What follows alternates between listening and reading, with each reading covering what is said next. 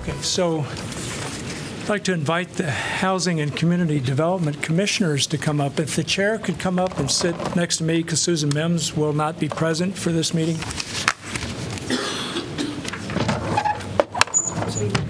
Thank you.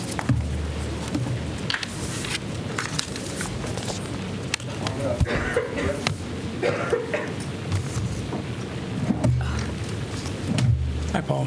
How are you? Nice to see you. Hi, Paul.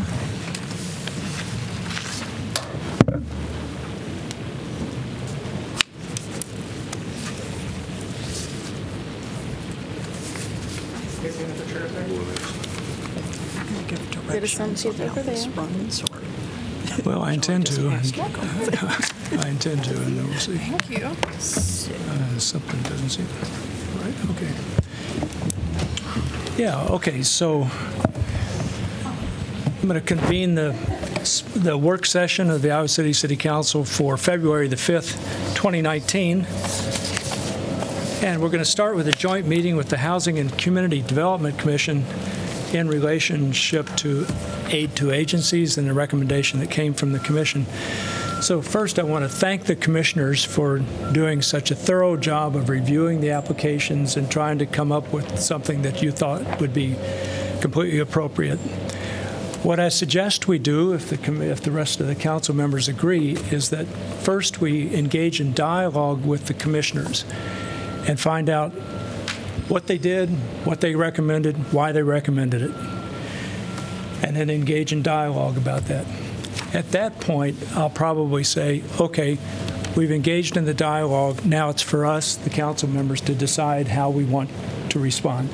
So at that moment, I think it'd be best for y'all to go back down into the audience and we'll just do our normal thing. Does that sound reasonable? Mm-hmm. Okay, so is that all right with council members? Yes, okay. sounds good. So, Paula, do you want to take the lead in terms of telling us what you did, what you recommended in general? You don't have to go into all the detail. I won't. And then why you came up with recommending full aid or what fully funding the requests that came from the various agencies. Okay. Good evening. I'm Paula Vaughn. I'm the chair of the Housing Community Development Commission. We had a very lengthy process and a lot of discussion in our group, and I will say that all of the commissioners have taken this responsibility very seriously and have put a lot of work into it. We did come up at our last meeting, and we did end up recommending that full funding for the agencies for a number of reasons. And I know that all of you got the packet and the memo from Mr. Fruin that explained how we had changed a few things, so I won't go into all of those. Part of our reasoning was that we just looked at the funding over the last 5 to 10 years and realized that the agency's funding has been pretty flat and in some cases has decreased. But the number of people that they serve has really increased. The population growth in Iowa City has been about 11%, figures that I could find. The inflation rate's been about 14%. We have a greater population. They have many more people that they're serving, many more requests and needs. With that, since they serve more people, they also have increased staffing. They have increased need of supplies. They also, some of them expressed that they may be close to losing their federal match dollars because of the state and local funding going down, and that would be a huge blow to the city if those agencies were not able to operate. It would cost the city a lot economically, many jobs, and just the human cost if those people did not have the services. So when we looked at all that, and we also heard from agencies at our meeting and their situations, trying to make ends meet, trying to serve more people with less funding. So we thought it was important to bring attention to the council and to talk about this, because this is not going to get any easier going forward. These agencies, I have a couple more. These agencies provide employment and training to over 500 members of the community. They also pay living wage, salaries, benefits. They bring $36 million through grant money into our community, and they pay out about $23 million for salary and benefit. So they are a big part of our community. The total funding that they are asking for is really less than 2% of their combined revenue. So we are in favor of fully funding. I have a couple of examples just to kind of illustrate the numbers that I was talking about. So we took a couple of our larger agencies. One is the Shelter House, and they have had an increase over the last 10 years of an emergency shelter of almost 91%. The nights shelter that they have given people has increased about 143%. And their funding from FY 15 to 19 has been in the neighborhood of $45,000 to $50,000, so that has been very flat, even though they've had very large increases in numbers. And per capita, what that has done for them is in fiscal year 09, their per capita funding was $41.42, and in fiscal year 18, it dropped to $37.91. The other really large agency is the Crisis Center, the food bank, and they have had, over the last 10 years, an increase of 57% in the number of food visits that they have from people. And this translates into 39% increase in the pounds of food distributed. They have seen that people need more food because they are not getting as much, like in terms of SNAP money. That has declined. So people are getting more food than they did in the past. So it's not only a matter of numbers, but people needing more than they did before. And their funding for the last 4 years has been at $40,000 each year, even though they've had these increases of 57% and 39%. And per capita, again, fiscal year 12, their per capita was $1.06, and in 18, it's 77 cents. So once again, a big decline when you take the numbers into account. A couple of other agencies that I wanted to call your attention to, United Action Youth. They have had a 49% increase in education of clients and in their direct service. So 49% increase in each of those. And their funding has decreased by 45% in the last 4 fiscal years. From the city? Yes. Okay. And I know at our meeting, someone from DVIP spoke and said that they are very dangerously close to losing their matching funds. So these are some of the things that we heard from agencies. So our recommendation is to fully fund. It's $625,500 to the agencies, but we would like to see them fully funded.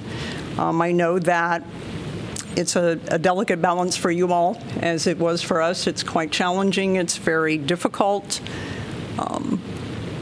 to come up with these recommendations and to back them, but our whole council voted unanimously that these funds need to be, they need to be increased. And not just this year, but looking forward. I'm kind of more concerned really about the future and what is going to happen. That this funding that the call for funding is going to be increased. The number of people needing service will be increased, and that we need to do something that will be sustainable for the future. Okay, thank you, Paula. That's a very thorough overview. I don't know, would any other commissioners like to elaborate? I mean, it's a very thorough overview, but Charlie? I'd like to make 2 points. One, in listening to the representatives from agencies who talked to the commission at our last meeting and asked for full funding, I was very much taken by their professionalism, their capacity, their capability, and their experience in making their statements to us that their agencies needed to increase, to have the aid agency amount from the city increased substantially.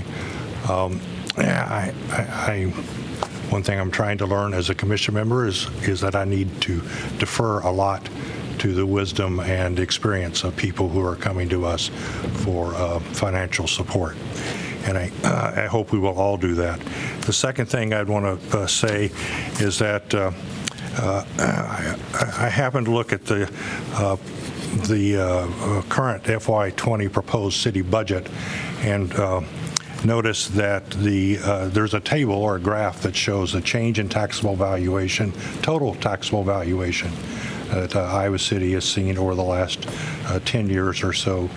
And just looking at the change in taxable valuation from FY15 to FY20, that valuation increased about 25% over that 5-year period of time, around 5% per year.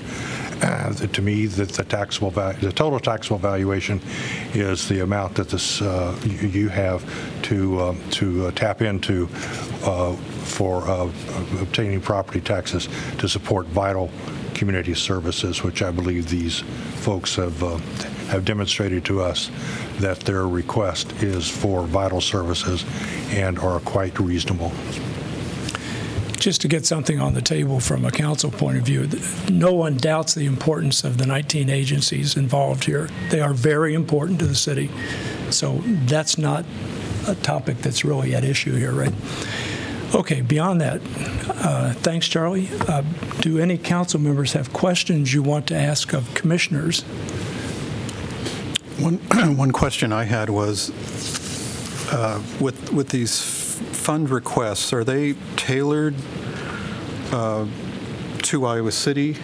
Meaning, some of these agencies even are embedded in their names. Big Brothers and Big Sisters of Johnson County are serving the county as a whole. Yep. So is, say, their request proportional to what they feel their services are for the residents of Iowa City? Yes. In the application, they detail out what they will do with the funds in each location. And a lot of them get United Way funds, so they will detail out what they use those funds for, what they use the Iowa City funds for. And so part of the commission, what the commission does is make sure that those funds are for Iowa City, and they look appropriate. Yeah. This is a significant request. So I guess my question is, for the ones that were awarded, they got the awards, and then there's this lack of funding. How did, the commission come up to that decision of who will get awarded? If you can talk a little bit about that. Well, it's kind of a grueling process. So we do have a kind of a scoring sheet that each of us does independently. And then we come together and they're all put on one sheet and we look at all of them. And usually it's kind of interesting because I think we all kind of agonize over it, but in the end we seem to agree pretty much. So sometimes there are agencies that do not receive funding. If I could follow up on that. When I read the minutes of your meeting, I was tracking you all along as you were doing a very thorough job of going through the agencies and trying to come up with what you thought that they ought to be allocated and so on. And suddenly, bam, about 2/3 of the way through, there was this big leap from allocating the amount that we had assigned to the Commission for Aid Agencies to this full funding idea. So it wasn't immediately obvious to me how the commission came to this unanimous judgment to fully fund the 19 agencies. John? Jim, when I was appointed to the commission a couple years ago, I knew that there was a lot of agony, which we share with you as council members, because you, in a larger way, have to do the same sort of thing. There's a lot of human need out there, and you have to decide with the limited funds. And I thought whatever we were told was the amount we should stay within, that was our mission.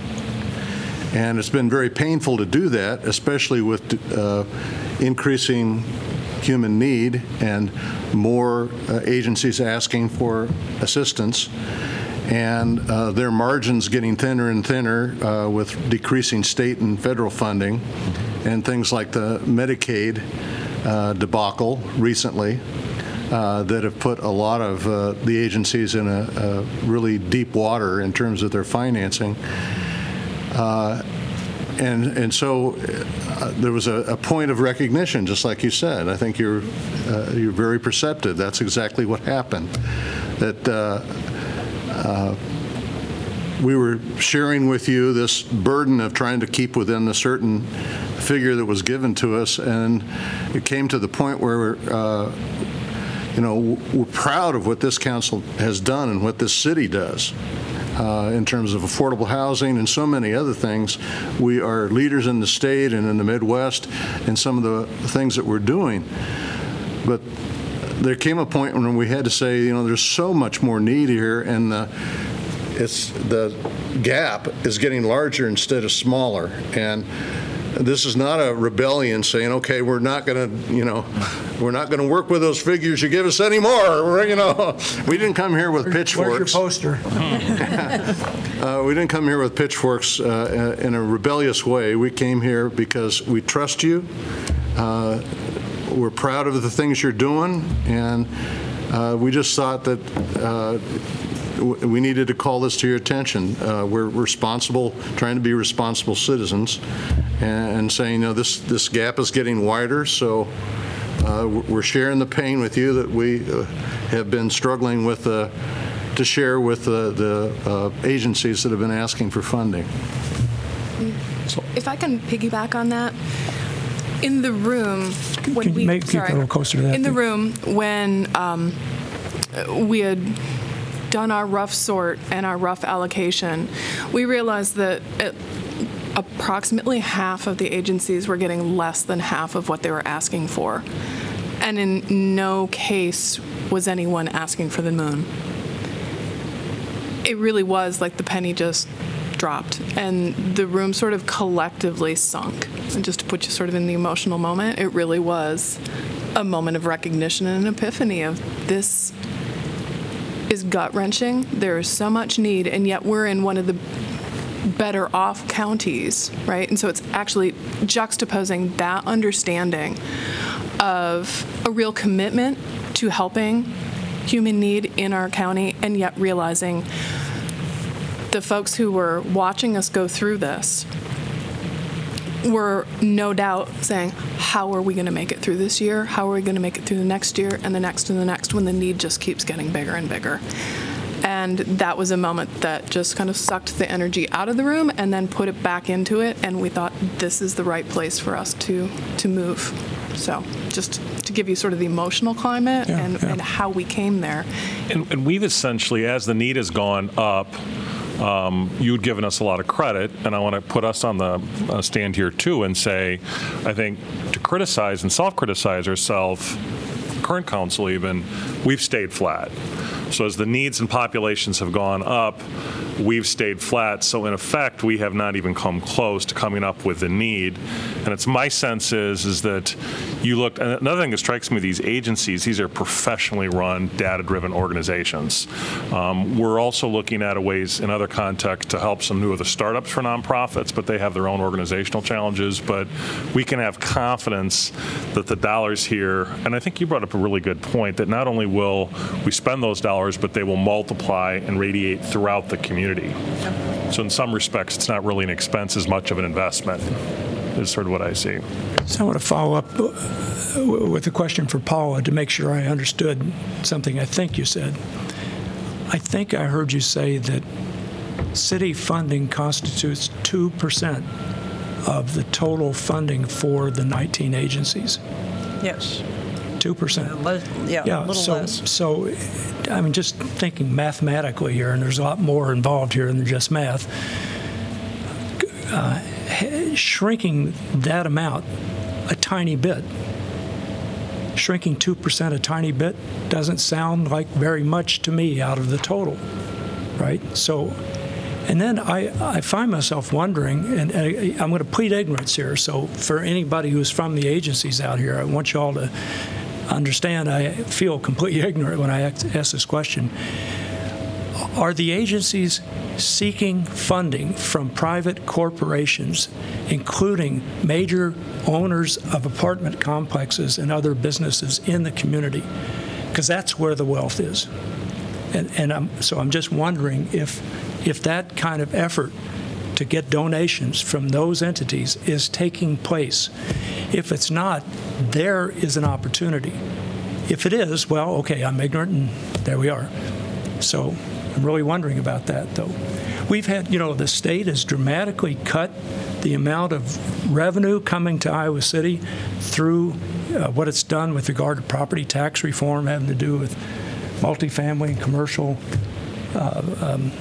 properties. Jeff, where are you? I can't see. Yeah, so maybe you or Kevin could tell us how much money has not come to us because of that? And because of the Supreme Court's decision about, whether these apartment complexes are residential or commercial? I think we're projecting about a $2 million loss this coming fiscal year. It's about $1.6 million last year, and it'll continue to grow until 2024. Thank you. I'm curious about this matching issue. It seems to me as a baseline, we should ensure that no agency, to the extent that we reasonably can, should lose matching funds from the federal government and the state government. Did we come up with a number as to what the number would be to ensure that these organizations would not lose their matching funds? Mm-hmm. And two, of the organizations that had submitted, how many numerically were close to losing their matching funds as a result of the decrease in city funding? So if you could answer that question, or did I put you on the spot? That strikes me. Sounds like you did. Yeah. It's a very compelling thing that you brought up with the matching. Right. And yes, got that from the audience, the agencies who were represented, and somebody volunteered that. And just made the comment, I'm sure we're not the only one, and I'm pretty sure that that's true, but I don't really have the figures. Okay. So. Okay, does anybody have any other questions for commissioners? I guess one. Or for staff that's related to the conversation? So, it's very interesting to hear how that meeting you had unfolded, and there was this kind of aha moment. Was there any discussion of any sort of, there was the money budgeted, there was the requests and what they added up to. Any discussion of, well, do we want to consider something in between in any manner in terms of, what to set the request at? It went from holding to the budget that you had been given to basically just agreeing to the requests as submitted, correct? Mm-hmm. Was there any discussion of, is there another alternative to this? Is there some analysis that would bring the request to a lower figure, in other words? Well, I'm not sure that I'm quite understanding, but when we... As a negotiation. Compromise. In a sense, a negotiation that you're hearing, right. These agencies ask for X, we have Y, how do we negotiate the outcome of that short of just saying, okay, we're going to give you what you've asked for? Yeah. And I guess I would think we had already pretty well negotiated it because most of them did not get close to what they had asked for, the larger ones. We give always, the minimum that we give is $15,000. So that's part of, we don't give under $15,000. So that would be the minimum. So those who asked for a great deal more got maybe half of what they had requested. We also, I think, had some discussion about dropping, we have high, medium, and low priority. And this year, we decided to sort of divide those monies because what's happened in the past is only the agencies that had high priority got any money. And so, as an example, Habitat for Humanity is listed, theirs would be listed as low priority. So they have gotten no funding for the last 5 years because we just give the funds to the high priority. So one of our goals this year was to try to make sure that medium and low priority agencies also got something, at least some of them. So then we did talk about, well, we'll just drop the low and and then give more to the higher priority. So we did do some talk about that. Does that answer your question? I think so, yeah. Vanessa Fixmer-Rice, I just wanted to make a couple points here.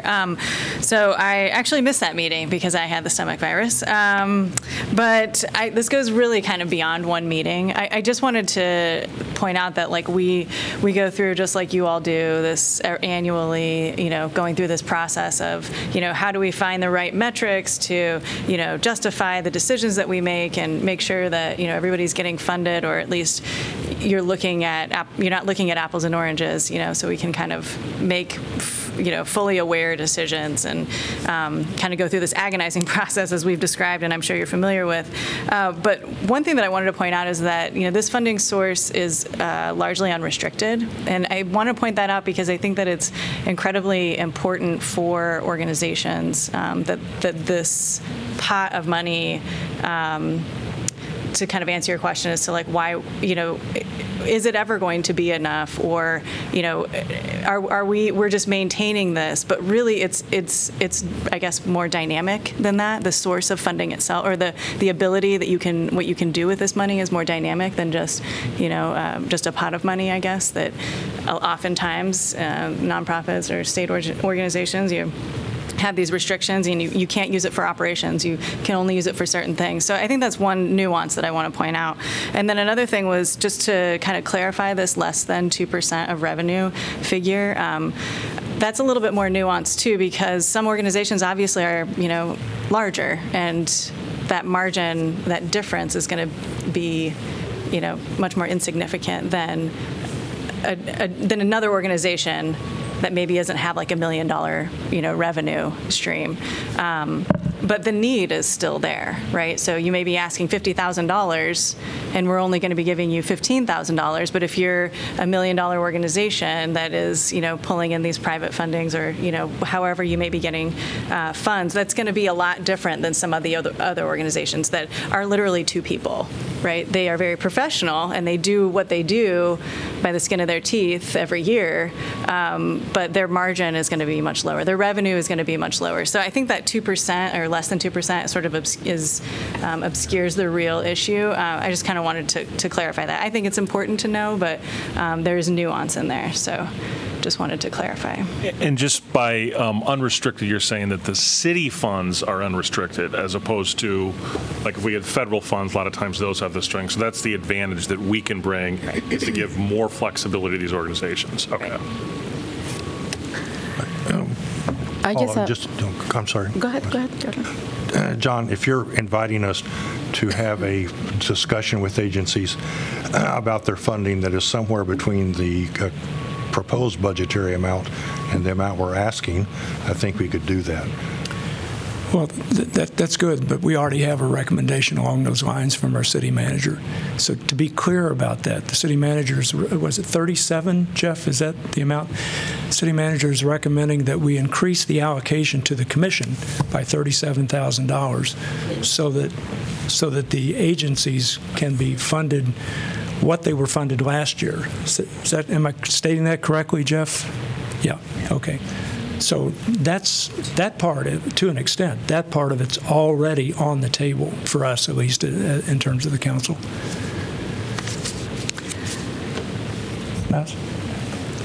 Even I forget what I was trying to say. But yeah, I think I would like to ask the staff maybe, or the commission, the HCC CDC, the fund for agency to agency, like every year, is this has been budget, like a specific budget, we budget for it, or it was open? Or how, because they sometimes say 250 was for 5 years, and after that, 4 of these 6 years was 376. Is it like some budget being allocated every year to this agency to agency, or it up to the commission to evaluate and come up with what they want to give out? I think Jeff can answer that. So there's 3 funding sources that come together for this pot of money. There's a federal funding source, which changes from year to year. That's your CDBG allocation. And we actually don't know what that CDB allocation is yet. We should know in the coming month or two. That's why you see some minor fluctuations from year to year. The 2 stable funding sources that have been flat would be the city's general fund, which is the $250, and then there's a small dollar amount that comes from our public utility funds. I don't have it in front of me. 20-some thousand that comes from that. But that is a line item budget in our Neighborhood and Development Services Department's budget. That is then presented to the commission as part of the, when they get the applications, there's the budget amount there. And when you decide to give out the extra money from the utility, how did you come up with this decision? Because of the commission come out and they think this money really have to be given to this, agency, or I don't understand. Like, how do we decide which agency gets which pot of money? No. Like the extra money when you said we have from the general fund 250, right? Correct. Yes. But sometimes the commission will come with more money. Say, hey, 200. We want more than 250. Which is you saying here 376 was? In at least my time here, I do not recall the commission coming forward and requesting more dollars. We've had agencies that have come forward after the allocation and made their case to council for additional funding. So some of you on the council may remember Elder Services a few years ago after their allocation was reduced, came back, and the city actually increased our allocation on kind of a case-by-case basis. I see. But I don't recall the commission ever coming forward and presenting the case for a usually the agency come. Correct. Okay, and also since you are here, just to qualify the question that the mayor asked you earlier about the projection of the fund that we're going to lose. Do you really mean this will happen for sure, or this is including the backfill that they might not give it to us? I'm sorry, I'm not following that answer or that question. You said there is $2 million or something that projected the city will lose $2 million, something like that. I think that was for the commercial property tax reduction. That's the commercial. Yes, there's no backfill for that amount. That's only for the commercial. That's for the multi-residential. That $2 million. There's no backfill for the multi-residential. There is backfill for the commercial, and that's an additional 1.6 million. But the total is $2 million or $3 million. Well, if you combine those 2 elements, it's about 3.6 million, and we'll get backfill for about 1.6 million. Mm-hmm. Okay. At least we're still hoping we will. Yes. Right? Yes. Yeah. Okay. Bruce, do you have a question? One last thing. So I know John talked about agencies ask for X, but we can only provide Y. And typically at these, I know it's very difficult when you're trying to allocate money. But, I mean, that's expected, that everybody probably won't come and get what they fully asked for. So I guess one of my questions is, in the discussion at all, the real issue seems to be that the aid to agency funds have been static. The CDBG funds, as we know, has been going up and down. That's very known to everybody that apply for these funds. That's a gamble. For me, I think the issue is for the city to really consider what our portion is for the aid to agency and look at that, moving forward. If we were to, fund everyone, now I want to make sure that I understand this correctly. So the money that the commission is requesting Will this fund everyone 100%? Everyone that applied this time. Yes. Everyone that applied. But if we fund what the city has recommended for $37,000, that will fund everyone what they got last year. Right, which means there are two agencies that will get zero. Because they didn't apply last year. No, they applied, but they did not receive funding. Right. Yeah. So, yeah, so ARC and Habitat for Humanity would not get any. And if I'm understanding correctly, there could be a potential where they could reach out to council and state, after the fact, would you all consider funding this? Am I understanding correctly? They probably could, but that is not an ideal circumstance for us. Sure. Yeah. Okay. Yeah, one thing I would like you to keep in mind, too, going forward is that this year we did try to, we made up the emerging agencies to try to give new agencies a chance to get some funding. And I realize that over time, then it sort of dilutes it, but how do we include them? You know, I think that's an important thought going forward, is how to include new agencies that come in and do very specific targeted work. Could I follow up on that, Paula? Do I understand correctly that the commission has not yet recommended how to allocate the $19,000? That's correct. For emerging agencies? Yes. So that remains to be done, right? Yeah, we have not looked at those apps yet. Do you think, as commissioners, there would be value in you, as a commission, recommending to us some subtle modifications to the process that currently is in place? Now, I'm not talking about dollar allocations for this fiscal year, but I'm just talking about the process in terms of legacy agencies, emerging agencies, the emerging agencies becoming legacy agencies after 2 years or whatever, however that actually works.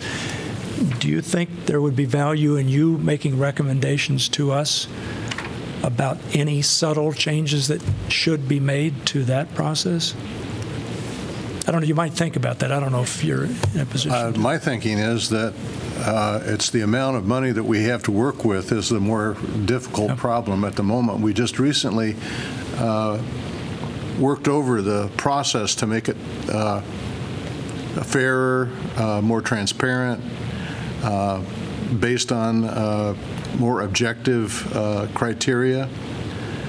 I'd like to aim, if we're aiming for a little higher figure, and we can't go all the way to the full asking amount from the agencies, I'd like to look, and I don't know what the figure is, but I'd like to look more like at something proportional to what in actual dollars and actual buying power we were doing a few years ago, and also look about in terms of growth of the city budget and growth of the taxable base and that sort of thing, look proportionally at what we're doing now, what the agencies are doing now, and what the city, the growth of the city and that sort of thing, and try to get it back into proportion rather than just going back to last year. I think we want to, it's like Mr. Cole said, look at if you look at the shrinking amount and the widening gap, I'd like to kind of go back and look at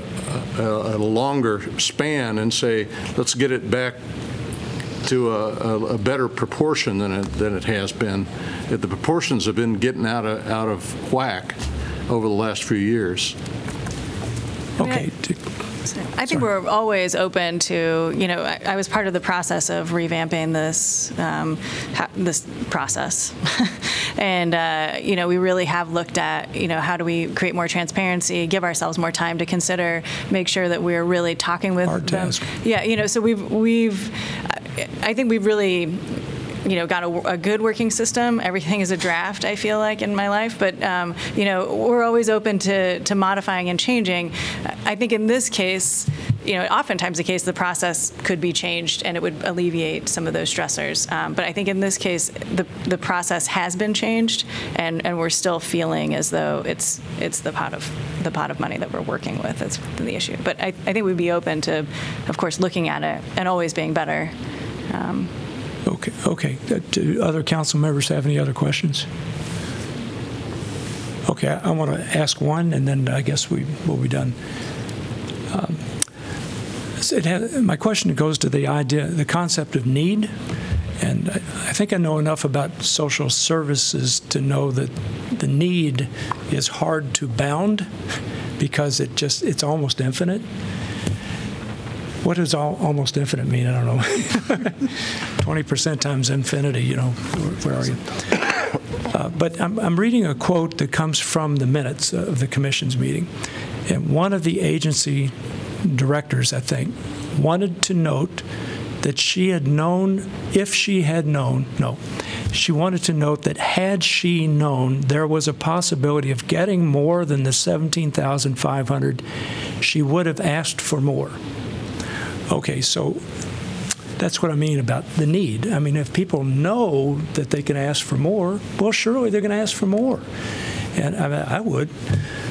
And we can't, just respond to that, I don't think. We have to put some kind of lid on it, and we have to do our best collectively to process the allocation in a way that's fair and just and all that kind of stuff. But the need is huge. That's why I mentioned what I did about large corporations, owners of major businesses, including apartment complexes and so on, to see what kind of donations are available from them. Does anybody else want to say anything else in the context of this dialogue? Well, I guess what would be your response then to Jim's question? That wasn't just a rhetorical question, that was a real one. Yeah. How do you respond to those agencies then that if we increase the allocation, would you then go through the process again for purposes of determining how you would distribute the money, or would you just fully fund in the amounts that were originally recommended? Isn't that where you're getting at, Jim? That, for instance, I think it was the Free Medical Clinic had said that, well, if I had known that you guys were going to increase the amount that was awarded, I would have asked for more in the first instance. So to that point, if we do increase the amount funded, how would you respond into those other agencies? Would you reopen the process of soliciting so that they could ask? Yeah. That's, I'm not expecting that would be the case. No. Okay. But that's part of the concern, is my understanding. Okay. I should just respond real quickly to the notion of unlimited need. I don't think agencies actually operate like that. I think all these agencies carefully assessed who they can serve, how much it takes to serve them, and they make budgeting decisions on that information. Mm-hmm. I don't think any of these agencies are have a notion that their need from the city is $1 million a year. Okay, anything else? I have one last clarification question. I think I understood that 2 agencies weren't funded last year that were on there this year. Now, are there any agencies that are on there this year that didn't get any funding? Well, no. I guess it depends on what we have to work with. So, okay. Yeah. I think what you're meaning is you have 19 on the list. Was that how many requests you got, 19? Yes, that's the number of requests we had this year. And you mentioned if we did not fully fund it, 2 of them could not get anything, right? Yes, that's possible. Yeah. Because the last time there were only 15 who were funded. So those other 4 of the 19 either weren't on the list last year or didn't get funding last year. Right. It goes to Mr. Fruin's point of recommending the $37,000, and then that would fully fund, but that's for agencies that received last year. And so there are 2 who did not receive last year. So then my assumption would be they would not receive this year either, if we're basing it on last year's. Mm-hmm. Well, we can probe that with. But we can, unless we divide it out and. Yeah. We can probe that, council members. We can probe that with Jeff when we reconvene as a decision-making body. Sure. Yeah. Okay. Anything else? Okay. Thanks so much for your very hard work, very thorough job. Thanks for doing the best you can on this situation. Paul, a great summary. Thank you. Thank you very much. Thank you. If I can get out here. I was going to be blocked.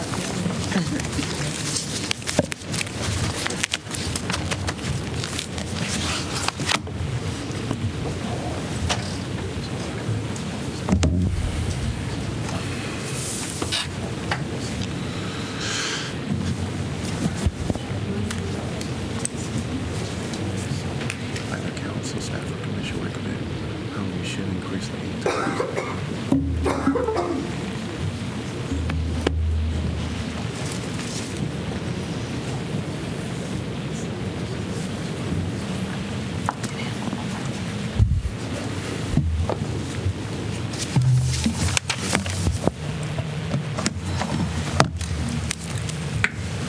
So we end up how much?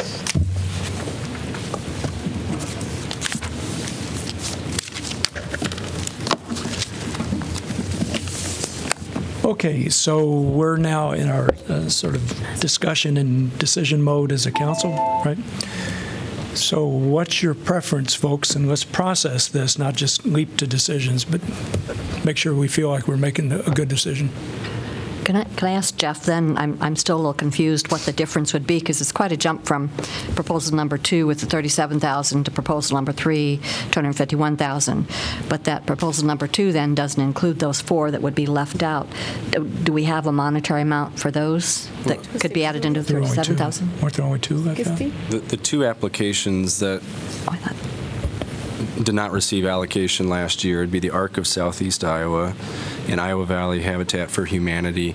They not only received no funding last year, they have not received any funding since fiscal year 15. So I would say that those agencies aren't necessarily dependent on these funds. And even in fiscal year 15, the ARC received $5,000 and Habitat also received $5,000. So yes, when I made the recommendation, my recommendation was that extra dollars to fully fund the 19 agents, the ones that received funding last year at that same level, and then keep the $19,000 for the emerging agencies discussion. So not tap into that, but come up with $37,000 in new funds to keep folks flat, and then we can have a discussion about how to increase that budget going forward.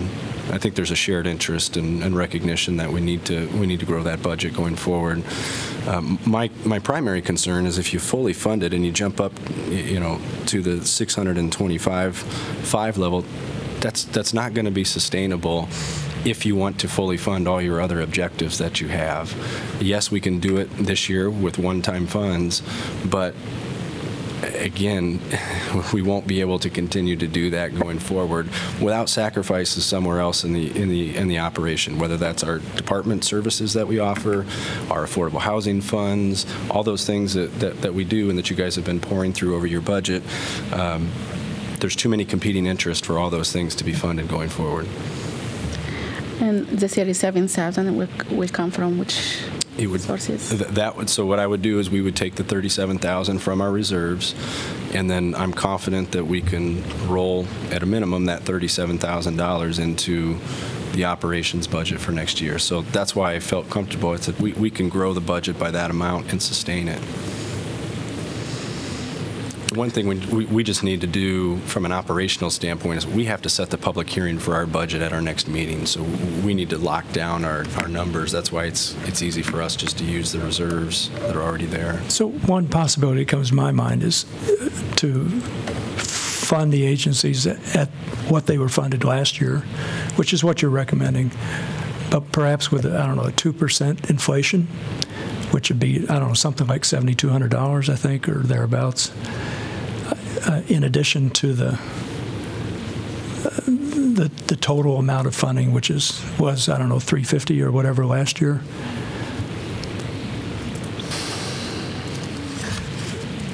Sure, anything like that would be fine. So, Maz, did you want to say something? Not about what you said. Well, I think I was just wanted to get the possibility out there that we could basically agree with Jeff's recommendation. This is just a possibility. Agree with Jeff's recommendation, but perhaps put a one-year inflation into it. just keep in mind with the unknown on the CDBG, Right. that 2%, which only amounts to $740, I think, is that could be erased pretty quickly. Right. Understand. So right now for FY20, we're at $250,000 for the general fund, correct? Correct. And so under your proposal, that would increase it to $287,000 from the general fund? Correct. And so if we were going to fully increase the budget by 260, then we'd essentially be doubling the budget for FY20, is that correct? It's not. If it's 250 now and 260, so like Close. 300, okay, so, okay, like 510.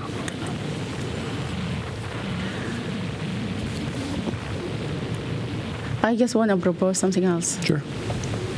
You know, just by looking at the main priority of all those organizations, childcare, disability youth, food, homeless, and etc., I think those organizations really doing great job in the community, no doubt. And I always think about the money you are taking from us and giving it back to the community, which is just a circle. And this money actually is owned by the community in the first place. And that's why I think for this year, we can just fully fund them.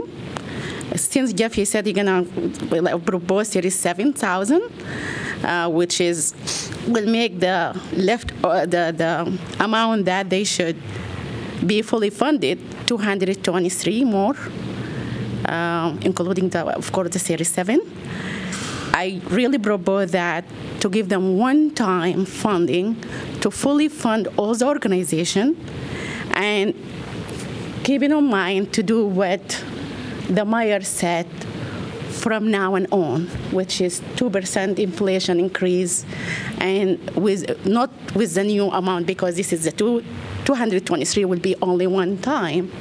Then with the old amount, which is 374, that will be like all of them from the general fund, the CDBG fund, and the utility fund.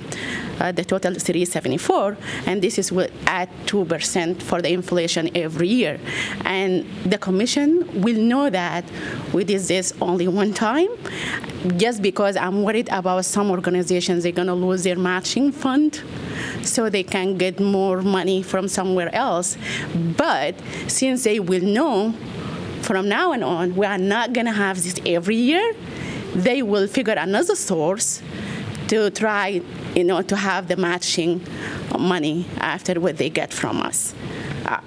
That's what I propose, because I just talking about the shelter house, I always, there is a lot of need for them. And even though they're doing great job, but they are not like really covering all the needs. I've been taking people to the shelter house, and we stay until 6 o'clock, and they cannot find a place to stay because they are full. So, yes, I think they're doing a great job, and that's my proposal.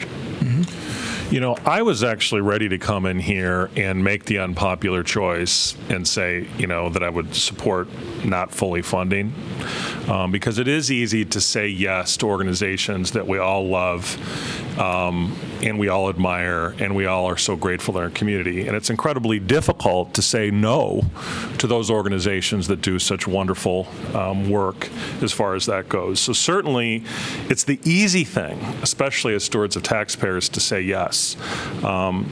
And it's very hard to say no, because it's a very unpopular position, and it's never easy to say no. And anyone who decide that decision, I certainly respect that position. But I am persuaded, based upon the data, the clear numbers. It's an emotional topic. We all feel very strongly about this. But frankly, Chair, the way you came and presented the data and the numbers I think was very compelling, and I think what was most compelling was the numbers of people that we have welcomed into this community, which is a favorable trend. Jeff, you had brought up in one of our emails population trends. We are one of the fastest growing cities in the state of Iowa. We also have one of the highest growing rates of international residents coming in throughout the world. So we do have the needs, and I think, Jim, you bring up a very sober point about the unlimited needs. But I think to Charlie's point was, I think, very effective, wherever you are, Charlie. These are professional organizations, sober organizations, data-driven organizations that do these 5-year forecasts in terms of what the look is. And I think that we can all assume that our demographic and our population trends are going to increase at that rate. So, and then finally, related to the state and federal government, there's no doubt we're facing a headwind from our legislature as well as from the federal government, but we can't control where they stand or where the state stands, but we can control where we stand. And I think we need to make very clear on that. As of the 2%, I think that sounds reasonable, but what I propose as a conversation going forward is that over these next 6 months, I would have liked to have seen this on the front end of the budget process rather than at this process. I do not think this is an ideal time to do it. I would like to see our HCDC partners come up with a viable funding mechanism, because I do think we have some flexibility in terms of how we fund some of our services, our core services. So I'm going to make that choice of the full at 260 with a discussion as to how we move forward in terms of additional funding streams moving forward. And I concur with Muzzik here in the sense this would definitely be one time.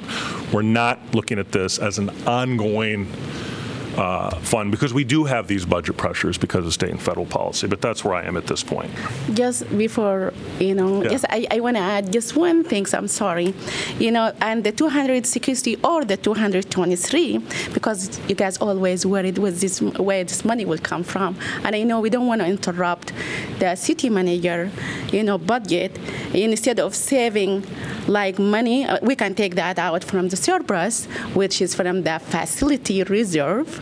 And this could be 223. I know 223 is to reserve the facility, but we can really invest. This is not a lot of money. If we take it from there, it's not going to make like really big difference. If we don't have this 200, that means we are not going to build the facility.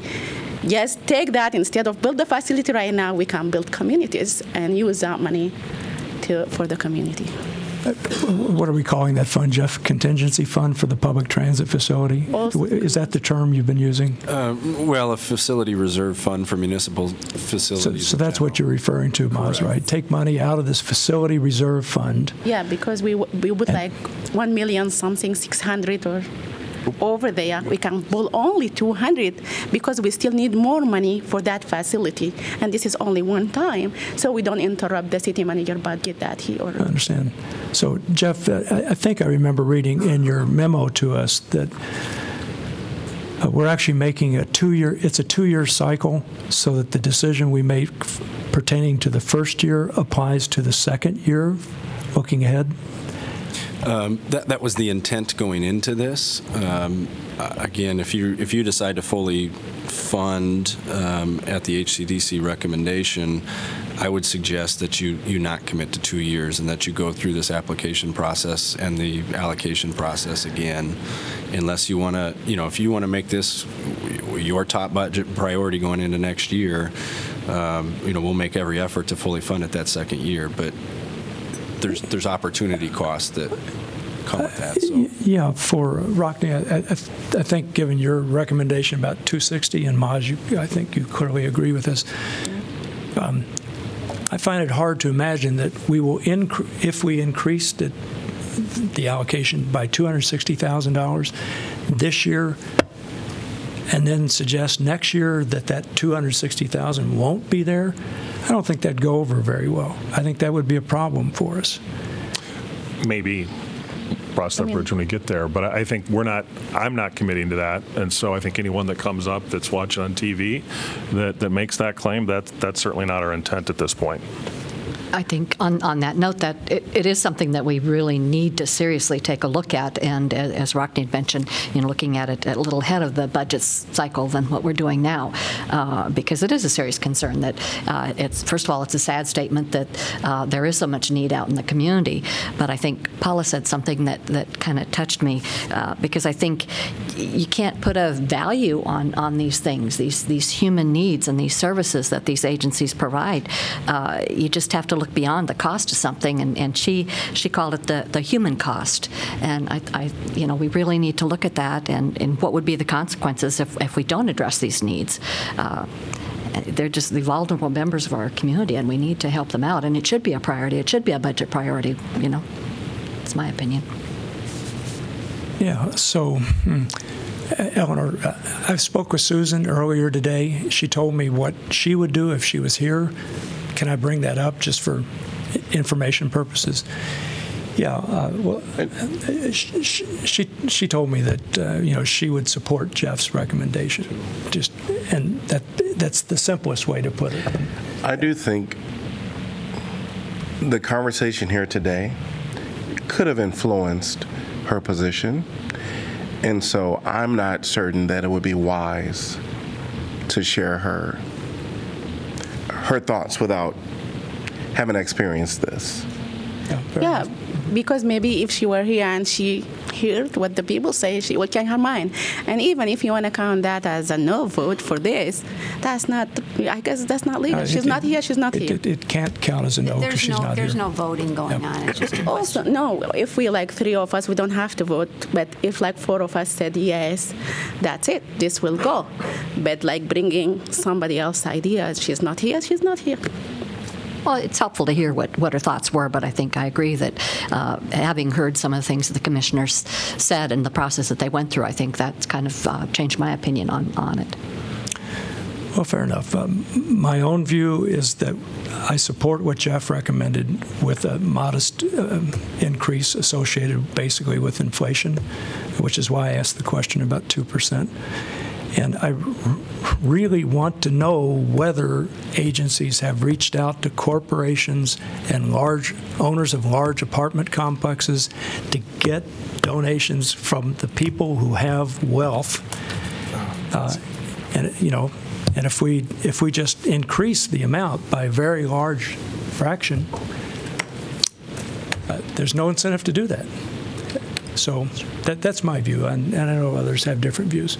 Well, I think one of the benefits of the presentation was, and what I learned tonight was, I think finally, after years of this kind of stagnating program, have a much clearer idea of what the need is. I think that's a useful starting point,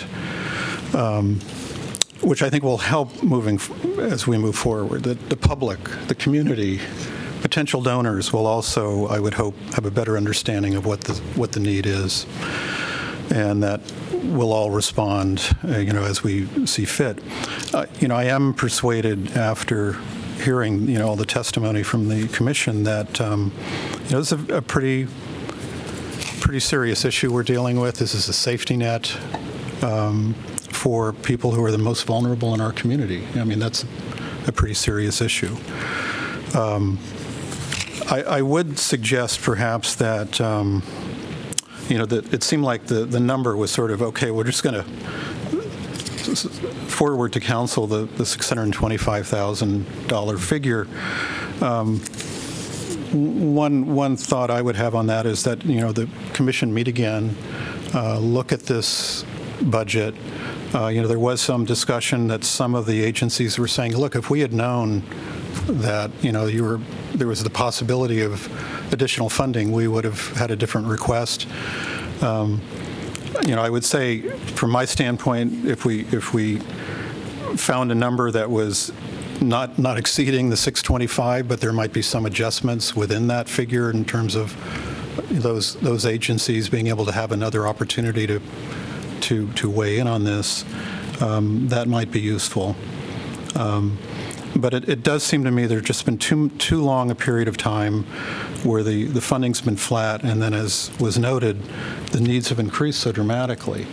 And then moving forward, we're clearly going to need to look at this program. I mean, it's, and how we as a community, with the city as a participant in that, move forward and, carry what we feel we can carry forward. But for the time being, I think it seems appropriate to fully fund the request. Bruce, did you want to say anything? When is the allocations for the funds by the commission due? I have no idea. It looks like March 21st is our internal deadline, and that's driven by the HUD requirements for reports. So, okay. While the commission was up here, I kind of heard a little bit of, we really do need to revamp the program. There's room to revamp how, the process has been done in the past. We are certainly behind when it comes down to, not funding and increasing the funding for the aid to agency program for a long time. I guess at this point we're just either going to make a decision yes to move forward, or do we go with either what the commission has recommended, or do we go with what the city has recommended? My first initial request would be, commission, can you all think about the discussion today and then come back? That would be my first request. I'm not even sure if that's possible. You mean with a different dollar figure to allocate? Yes. I mean, there's huge valid points. I am all about public service and the needs that are here. I mean, everybody up here has said it. I also know that when people go to get CDB, get funding, it is well known that, getting the 100% of your asking amount is not typically what's going to happen. So I don't know if it is right to ask the commission, or if it's even plausible to ask the commission to come back to us, or do we have to make a decision right now to give them direction? We have a budget deadline. Isn't that the main issue, Jeff? Well, I think we can put a dollar amount on that and be fine. It's been a tough process. There's been a lot of meetings. I think it's been tough on the commissioners. It's been tough on the agencies. I would personally encourage you to try to make a decision for the short term. Sure. Whether it's fully funded or somewhere in between or mine. Make a decision for this allocation, and then let's have some of those more long-term process-oriented discussions when the pressure's off a little bit. Very hard decision.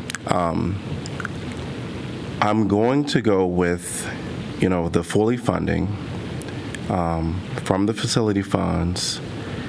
Of course, I would love to really have, this is our, process to increase the aid to agency fund, but if we can't elaborate and have more discussion, I'm going to say fully funded, because the need is there. I really wish that we had this back a couple of months ago and there could have been discussion on how to increase this amount. I have fear that come next year, nobody's going to want this fund to go down. And I think that's what, that's the possibility. And what we see, as the requests now, we're going to get the same response next year, that we have to have this money or our program won't be functional. I'm going to go with fully funding. And I am also going to request that the funds come from the facility funds. My footnote is I would just leave it to Jeff's discretion. About where to pull the funds. Where it comes. Yeah. I would prefer to leave it to Jeff's discretion myself. All right, I think that there's clear support. 5 people clearly want to fully fund the agencies. And So, I think we need a follow-up discussion, but that's, I think, clearly Yeah, and I'll make sure the staff that works with the commission doesn't have any answers before we adjourn here. But from my understanding, it'll be fully funded for this year. We'll do another application process next year. You're not making a 2-year commitment, is that correct? It's a 1-year That's the way I understand it. That's correct. Yeah. And we'll go through, and then we'll work through budget allocations heading into fiscal year 21's budget. Do we still want to add the 2%? No, not on top I of wanna the fully defer. funded. No, I mean The cost of living. for next year, so they will know we are not going to do the fully funded, but we might increase it 2%. I think we should defer that. I think what I'd like to do is sit down and have some more discussions with the agencies. To Rockney's point, I accept some responsibility for this because I think we could have engaged these last few years with some agencies on the front end of the budget, which we haven't done at a staff level, and maybe helped avoid where we're at. So I'd like some more time to vet that, and hopefully. The recommendation that you see next January for us may not be exactly what the agencies want, but at least we'll be informed by the input that currently they only share through the application process through HCDC. Sure. Okay, good deal. Well, that's a lengthy discussion, but a valuable one. So One last thing, Mayor, just because I want to be sure in case we get into this, not knowing where the CDBG funding is, but guessing it's going to be around that 100,000 level. We're going to fully fund if CDBG comes in a little higher. Then our general fund contribution may be a little lower. If CDBG comes in a little lower, we'll raise our general fund contribution up a little bit. Yep. Sounds reasonable to me. It's a fully fund directive. Okay. So, folks, it's 15 till. We should take a break. So that means I think we're just going to have to reconvene the work session after the formal meeting. Okay. So our work session for February the 5th is back in session. First item is clarification of agenda items, and we just went through the agenda, so we don't really need to do much about this, but I do want to mention one thing having to do with item 19, the resolution concerning the Labor Center. I just want you to know that as a matter of courtesy, I reached out to President Harold and informed him a few days ago that this topic, this resolution would be on the formal meeting agenda. I shared with him a copy of the resolution so he wouldn't be caught by surprise, and he appreciated that, I think. Anybody else want to bring up anything having to do with agenda items, questions about the agenda items? Okay, so I'm assuming the answer is no. Moving ahead, info packet discussion, January 24th.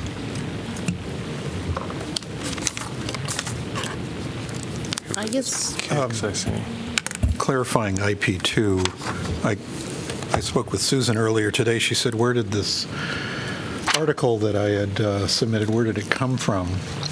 And it had been something sent to me by a resident.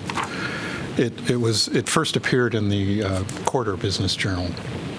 You're referring to Gary Watts? Yeah, the Gary Watts piece on rental vacancies. So it was in the Quarter Business Journal. I thought that in itself was kind of interesting, that's where it would show up. Where he got his data, I don't know. It might be interesting to follow up on that. But anyway, that's the backstory behind that. I appreciated seeing that article. I too wondered where it come from and how it came about, because it's very timely with all of our discussion recently about vacancy rates. And 9.2, that's a pretty scary number. And I think we have to really keep an eye on that and be cautious about developments and vacancy rates. I just wanted to briefly comment on IP3. The Des Moines Register 2 or 3 weeks ago had done a really good summary of the benefits of road diets and included a little video, which I was thinking that at some point we could actually run, but we don't have to. We can probably pass, unless people really want to. Given this time. So I'd encourage the public to look at it on their own time. But I think the reason why I brought that up is that, we talk a lot about how we do not like what's coming from Des Moines sometimes, but we have surprising alignment, I think, with our DOT on these road diets. in terms of the safety benefits, the environmental benefits. So it's sort of nice to have alignment with what our goals are. And in fact, the DOT is actually encouraging these. So I think a lot of times the residents think that when we do these 4-to-3 lane conversions, taking obviously a 4-lane highway or road and moving it to 3, that we're just sort of proposing this out of our own personal preference. These are partnerships in many cases funded by the DOT in large measure. We have one on Mormon Trek that's going to come online. It's had some controversy. We've had some on First Avenue. The health, the safety, all these different benefits are something that you can see on the video. So in the interest of time, we're getting a little bit late at night. We don't have to show the video. I do appreciate that it was all queued up. I think at some point, if we have another discussion on a road diet, we should sort of keep this in the queue so that we can just sort of see. It's a nice 6-minute video. It is very succinct, and it just sort of demonstrates visually the power of that simple road design. Maybe we could do it in the context of traffic accidents when we get to that discussion. Yes. Depending on the timing. Yeah. Yep. I hesitate to tell you that there's been a bill introduced in Des Moines Ban road diets. Don't tell me, Jeff. that would restrict the DOT from encouraging cities to do further road diets. Seriously? Seriously? It's a serious, You've got to be Oh, kidding my me. God, Rocky. So the partnership's good, but it may not last forever. Oh, geez. Somebody Des didn't Moines, like their can you road help us diet. out some? Oh, Iowa was geez. actually getting some really good press on this. Yeah. You know, Oh, that's so just. there we go again. Right. For heaven's sakes. I didn't think this would be controversial, but I mean, for Des Actually- Moines, but I looked at the video and I thought it was enlightening, the rationale. And so while in Washington, D.C., I will say one thing. They talked about bike lanes being next to the curb and then, cars being parked. So that was interesting to me. Yeah. Okay, I'll bring up IP number 6 from the January 10th packet. Well, maybe I'm getting, I don't know, my notes might be confused. Anyhow, KXIC radio interviews, whatever item that is. IP6, yeah. okay. So we need to fill in some details here, right? Susan grabbed March 13th, just. Sorry? Who did? Susan. Susan, March 13th? Okay, so I can volunteer for March 6 or 27. March 6, maybe? I think I can still do it. Make sure that's true. I'd like February 13th, if that's... I could do February 27th.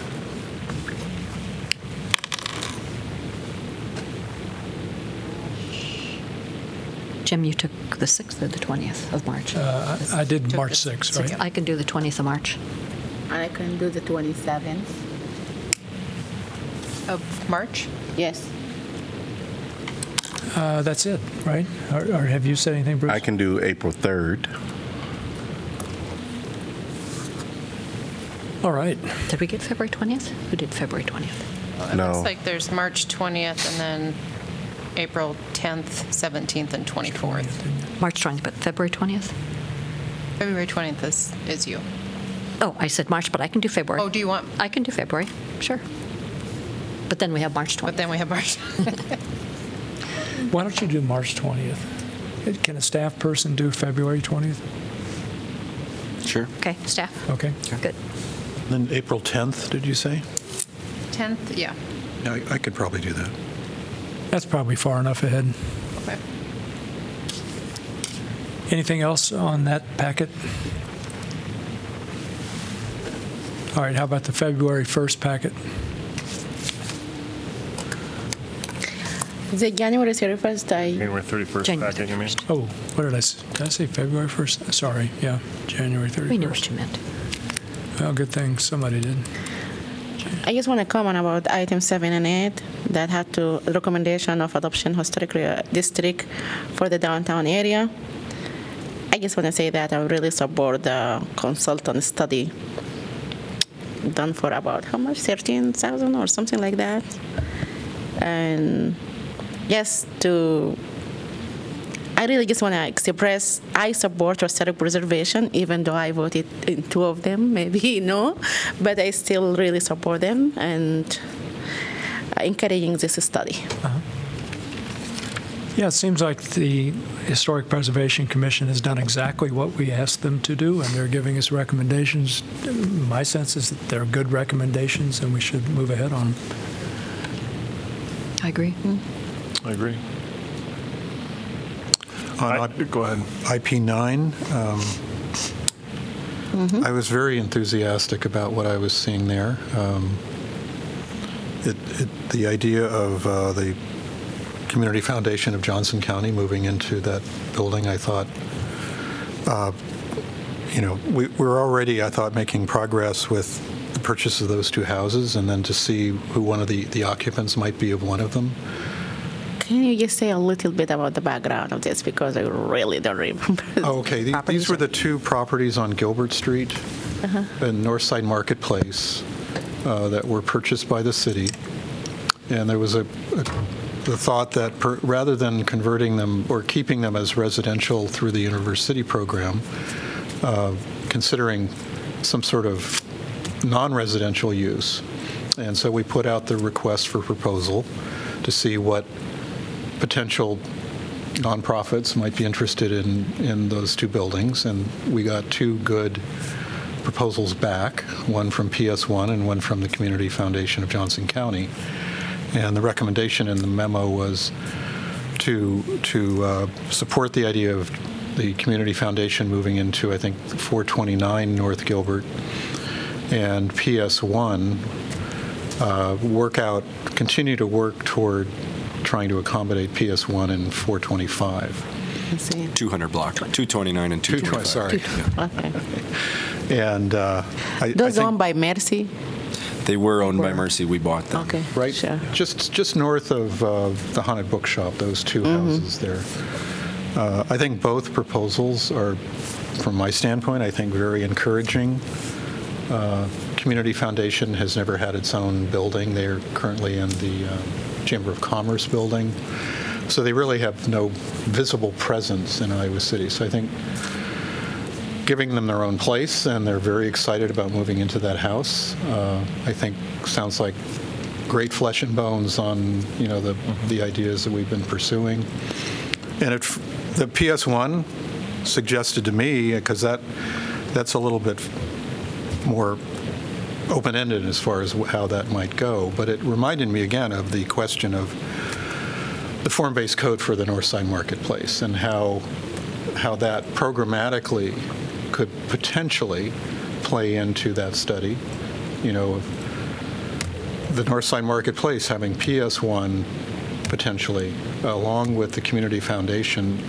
You're really beginning to strengthen the presence of that district in terms of its character and mixed use. So anyway, I was very, very encouraged by that memo, and thanks to staff for suggesting that we consider some other option there.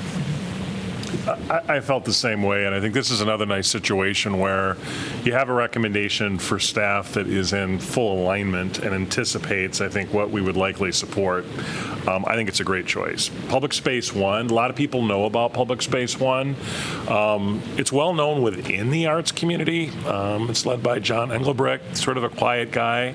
But they quietly, on a shoestring, I think have built from the ground up one of the most impressive arts organizations in the city of Iowa City. I love that they have track record. I love that they have vision. I love that they don't only talk, they do. And we can be very confident that they will effectively utilize this space. So I think staff hit an actual home run. We got the late submission from Little Village.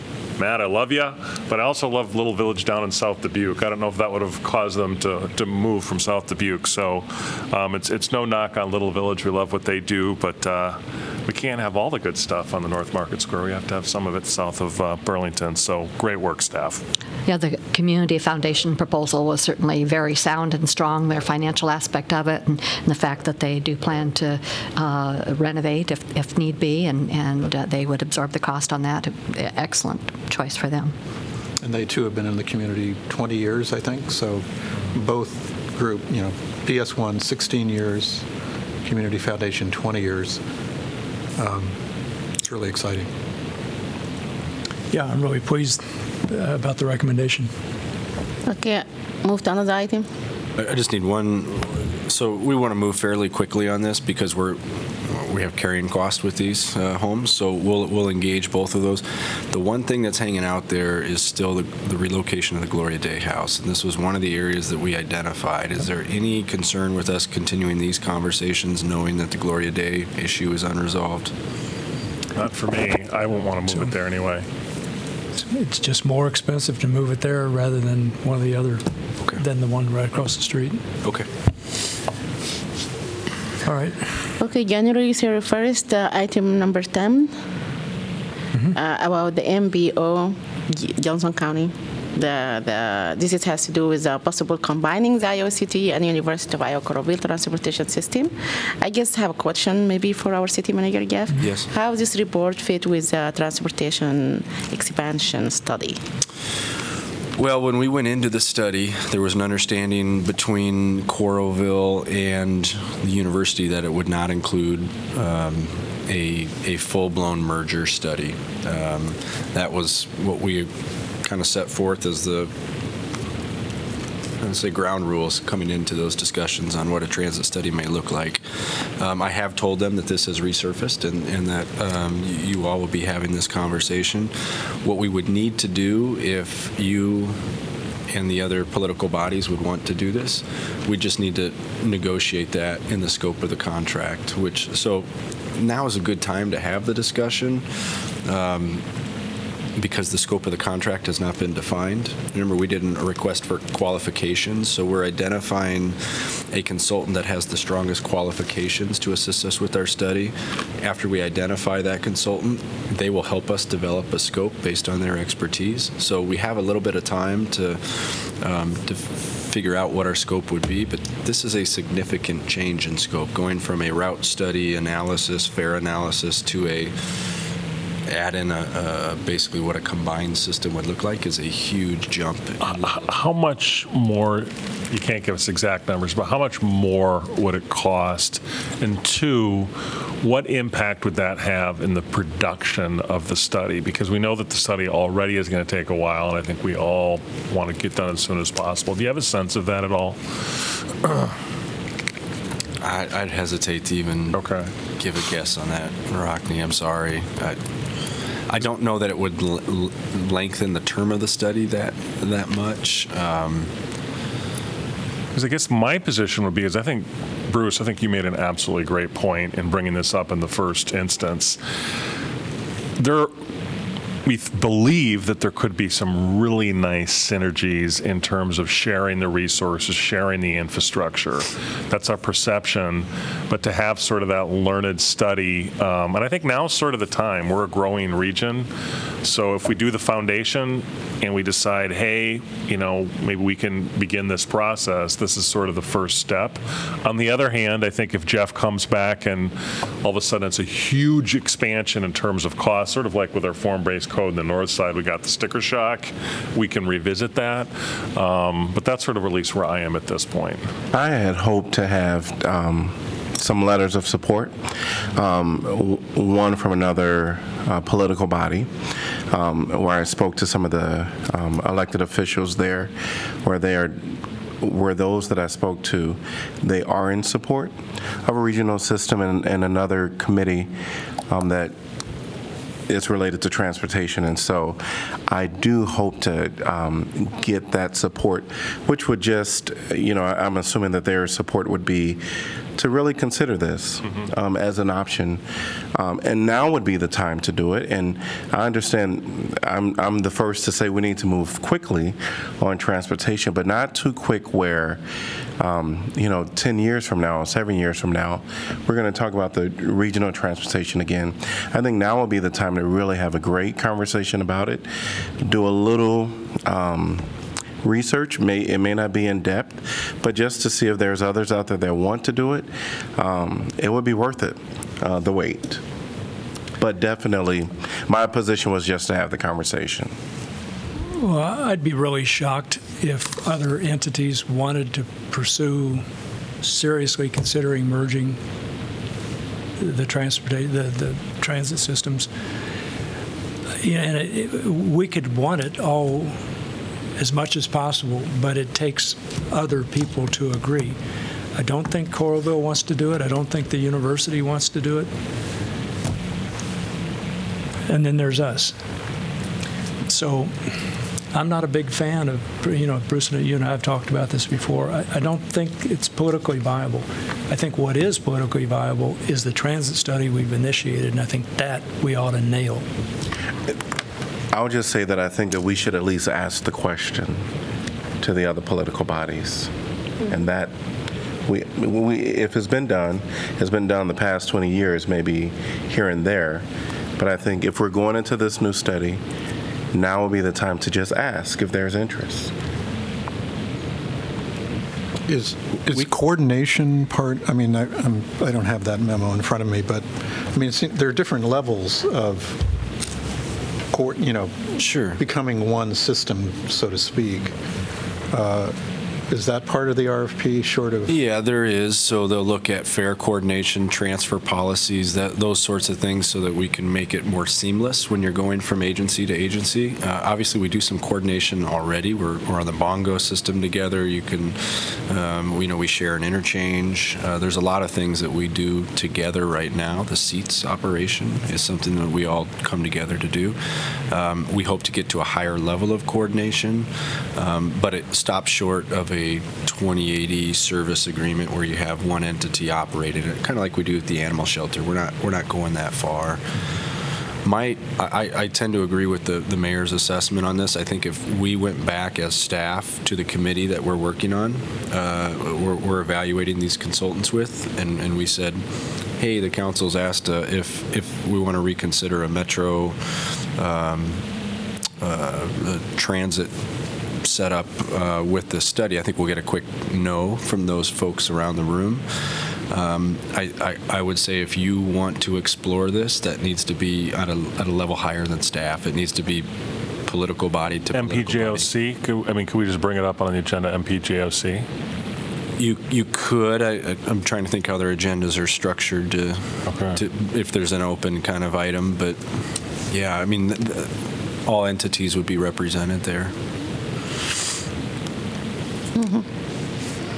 I just don't think if you're going to look to me and say, hey, will you bring this up again, I could pretty much tell you what I'm going to get. So you may want to go council to council, elected official to elected official in some type of setting, whether it's MPO or others. Yeah, I think what's more viable, it's my judgment about this, is to do the study we've already been working with other parties about, get the results of it. If that involves a significant amount of collaboration among the systems in the way that Jeff articulated, great. Build on that.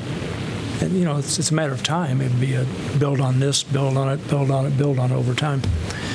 I think that has a lot more viability than saying at this moment, we want to have all of us rethink this and have some kind of consider whether to create a regional agency. So I have one question. I think I was told that I could not go to other political bodies or political individuals and even ask of their interests, except the one political body where there's people that I know there personally. I asked them if they were interested and if they would write a letter of support, and I believe that letter will be coming.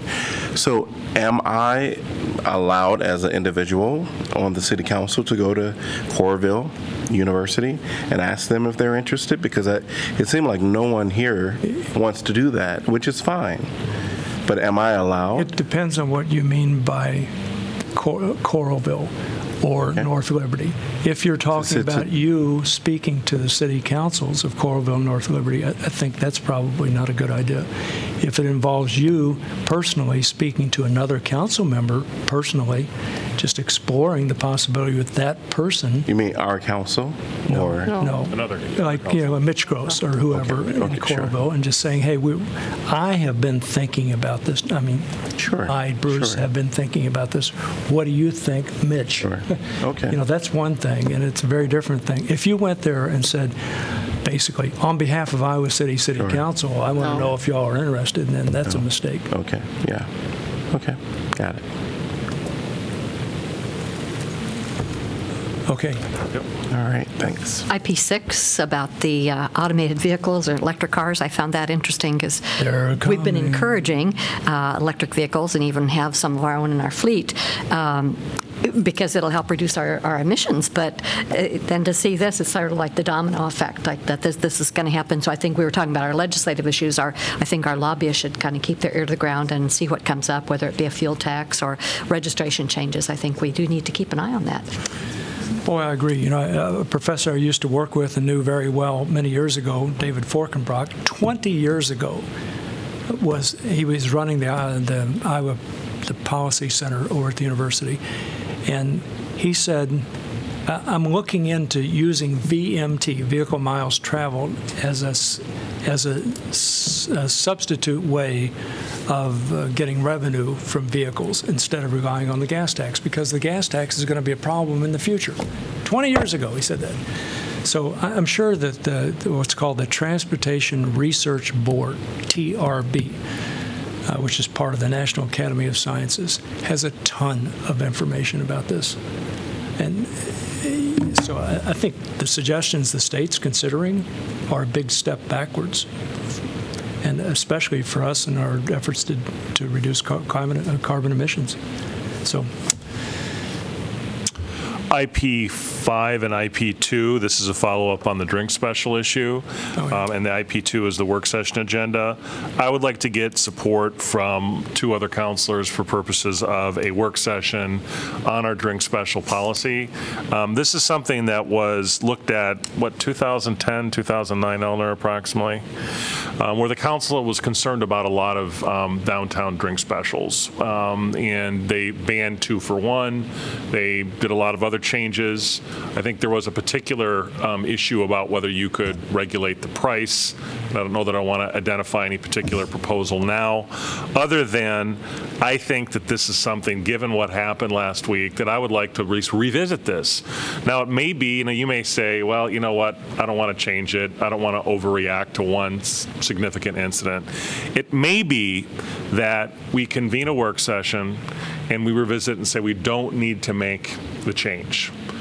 I think that will have value, because I think it's important that we monitor what's going on with these institutions, that we engage them in conversation, that we also bring out all the owners of the bars that are very responsible and restaurants that serve alcohol that are very responsible to tell us what they do. And it may be that we don't need to make any changes. But I know before the city went to 21, there was a lot of steps before that that they engaged the downtown community and finally went up there. So I do think it's important that we signal in a concrete way our concern about that particular incident. And maybe there's some that I'll say there that you can't, legislate common sense. But nevertheless, what happened a week ago did not violate city ordinance, and it was permitted. So I would at least like to convene a work session. Again, nothing urgent. I don't anticipate we're going to have any of those sorts of temperatures again, but I do want to at least revisit that issue, and I think that will have value, even if we then say, hey, we need to maintain the status quo. So I don't know what people think about that, but I'd like to have that on there. I'm sorry. What kind of information would you want from the staff for that meeting? I think sort of where we left off with the conversation, it's my understanding, the issue that I saw is that we banned 2 for 1 drink specials, but there's no lower limit, is my understanding, in terms of what can be charged. So if you can essentially achieve the same result of a drink special that recklessly encourages large amounts of alcohol to be consumed under this circumstance. So for me, I think would be helpful. It's my understanding that the council at the time in 2009 and 2010 considered regulating drink specials more broadly than they decided to do. There were some concerns that were expressed, and I think the council at the time rejected a similar concept in terms of how low they could go in terms of prices, and it may be that we reach the same conclusion, but I thought it'd be good for us to revisit that, so you can sort of I can give you a memo with the history of it and why the council landed where it did, and you can go from there. That's what I'm sort of looking at. And then, of course, invite the downtown district and signal to the bar owners for them to have the public comment. I think we can have a good, productive conversation. Maybe Tanya Vilhauer and others with the Partnership for Alcohol Safety. Yes. Yeah. I think the PAS recently put out a survey to its members asking what they want to focus on in the coming year, and no drink specials was an option on that. And I think certainly if we approached that group and said, would you take a look at this and give us your thoughts, they'd be happy to do that. And that's a group, if you're not familiar, that includes university, city, bar owners, property owners downtown, various stakeholders in the whole drinking discussion. So that might be a good place to start it too. I think they would probably appreciate your memo as well, Eleanor, if they're going to launch into that discussion. Yeah. Yeah, I think you have support. I mean, am I nodding heads? Yes. Yeah, okay. Good idea. All right, anything else on that packet, the 31st of January packet?